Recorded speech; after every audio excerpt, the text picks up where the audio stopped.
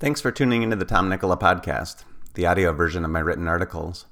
Like my website, I don't load my content with advertisements, but I do want to mention a couple of things I personally offer. First, the Nicola newsletter. Each Thursday, I send out my latest blog post and a popular article from my archive, along with other valuable content I've come across the previous week. My subscribers love getting their newsletter because it contains more than my own articles. Of course, it's free. Just go to tomnicola.com/subscribe. Second, when you're ready to get serious about your health and fitness and want an efficient and effective program to follow, join Vigor Training. You get access to all of my workout programs for just $29 per month. Learn more and join at tomnicola.com/vigor. On to the article. Magnesium, deficiencies, health benefits, and supplements. When you supplement with most micronutrients, you don't feel a significant difference, even though they make a difference. That's not the case with magnesium. I've received numerous testimonials from clients and members after supplementing with it regularly. Once you understand all it does for your metabolism, which forms make the most difference, and how much you should take, you can start experiencing the benefits as well. At least 2/3 of adults get less than the recommended dietary allowance, RDA, of magnesium, 400 to 420 milligrams for men and 310 to 320 milligrams for women. It is the second most common micronutrient deficiency, next to vitamin D. Why is magnesium so important? Magnesium plays a role in more than 600 enzymatic reactions, impacting almost every system in the body. At any given time, you store about 25 grams, or a little less than an ounce. You store about half in your bones and half in your organs and tissues, while about 1% remains available in your blood. Inflammation. Those with low levels of magnesium are more likely to have elevated C-reactive protein, the main marker of systemic inflammation. Systemic inflammation contributes to everything from heart disease and degenerative disease to increased infections, including COVID-19. Increasing levels back to normal reduces C-reactive protein levels. Energy production. Magnesium aids in energy production by assisting with the extraction of energy from food, supporting proper utilization of amino acids, fat, and carbohydrates, aiding in the production of adenosine triphosphate, ATP, the energy currents of every cell in the body, aiding in nerve impulse conduction, and assisting in the utilization of other micronutrients, including B-complex vitamins and vitamins C and E. Blood sugar and insulin sensitivity. Magnesium supports normal blood sugar levels and is needed for proper insulin metabolism. Those with insulin resistance, type 2 diabetes, and/or metabolic syndrome are often deficient. As we've seen in 2020, insulin resistance and diabetes are risk factors for several viral infections, including COVID-19. Taking magnesium alone won't bring blood sugar and insulin levels back to normal. It still requires a well-designed strength training program, a lower carb or ketogenic diet, and possibly medication. But the research shows it's very difficult to maintain optimal blood sugar and improve insulin levels without addressing the need for magnesium. Muscle function.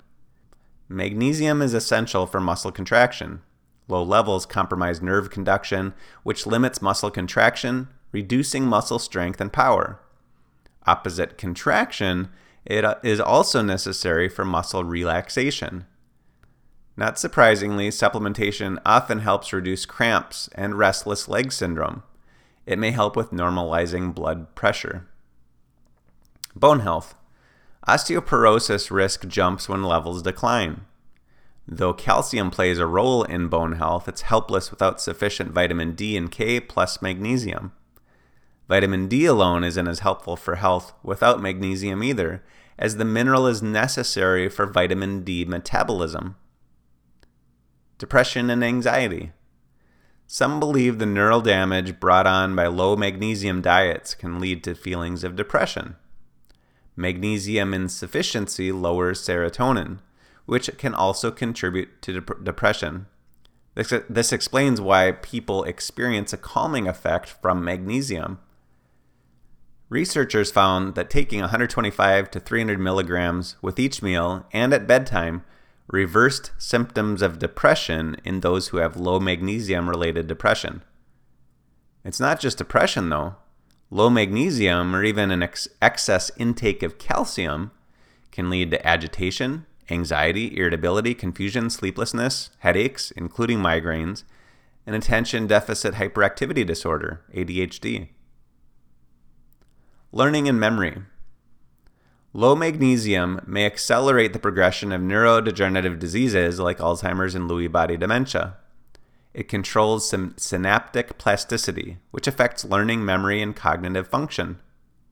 Quote, all elements of the limbic, hypothalamus, pituitary, adrenal cortical axis are sensitive to the action of magnesium. Magnesium has also been demonstrated to suppress hippocampal kindling, attenuate the release of and the effect of adrenal cortical sensitivity to adrenocorticotropic hormone, ACTH, and may influence the access of corticosteroids to the brain at the level of the blood-brain barrier via its action on P-glycoprotein. Boyle NB et al. Exercise and sports performance. Animal studies show that deficiency increases free radical production during exercise. Physical stress also increases the use of magnesium, making competitive athletes and fitness enthusiasts more at risk of insufficiency if they don't supplement. Magnesium is necessary for optimal muscle contraction, immune function, hormone production, and cardiovascular function. All that said, there doesn't seem to be a benefit of excessive intake. Once you reach an optimal level, taking more doesn't create an ergogenic effect. What causes low levels? If you don't consume enough through diet or supplements, you'll remain deficient. Food processing strips most of the minerals found in grains, and fortified foods contain minimal amounts of poorly absorbed forms of minerals. Also, even the best multivitamins rarely contain enough because the most bioavailable form of the mineral takes up so much space. Sugar consumption increases the use of magnesium. So does excessive physical or mental stress. Proton pump inhibitors like Nexium and Prevacid and antacids decrease magnesium absorption, while loop and thiazide diuretics increase excretion. Fluoride, commonly found in tap water, and excessive zinc, over 142 milligrams per day, reduce magnesium absorption as well. Though high fiber intakes are generally considered healthy, partially fermentable fibers like hemicellulose or non-fermentable fibers like cellulose and lignin can also interfere with absorption. Exercise increases magnesium excretion, which may increase daily requirements by 10 to 20%. Lastly, if you met the recommended daily allowance, that's still not an optimal amount. The RDA is set at a level where most people would avoid deficiency symptoms, not a level where they're getting optimal amounts of micronutrients. How to increase magnesium through diet. You can get some magnesium from foods. The foods with the highest concentrations include unprocessed whole grains, dark leafy greens, beans, legumes, and certain types of nuts. Also, protein, medium-chain triglycerides, and low or indigestible carbohydrates like resistant starch, oligosaccharides, and inulin enhance the mineral's absorption. However, even with a good diet, you probably won't get enough from food alone. That brings us to supplements. How to increase levels with supplements. Supplements are available in a variety of forms, which makes it confusing to pick the right one. I'll briefly touch on your options. Organic versus inorganic. When describing minerals, organic doesn't have the same meaning you're familiar with as it relates to food. Magnesium isn't found on its own in supplements. It is bound to another molecule or compound, such as a salt or an amino acid. When magnesium is bound to a carbon-containing molecule, it's considered organic. When it doesn't contain a carbon atom, it's considered inorganic. Organic magnesium is not better in this case, so don't be fooled by a product that boasts organic chelate. All forms, if you take enough, should raise blood, tissue, and brain levels. However, some forms are more bioavailable than others, so you can take less and get more into your blood and tissues. The best magnesium supplements. The following table includes numerous forms and their primary benefits. However, I usually recommend the first two forms as they are the most bioavailable and well supported in research.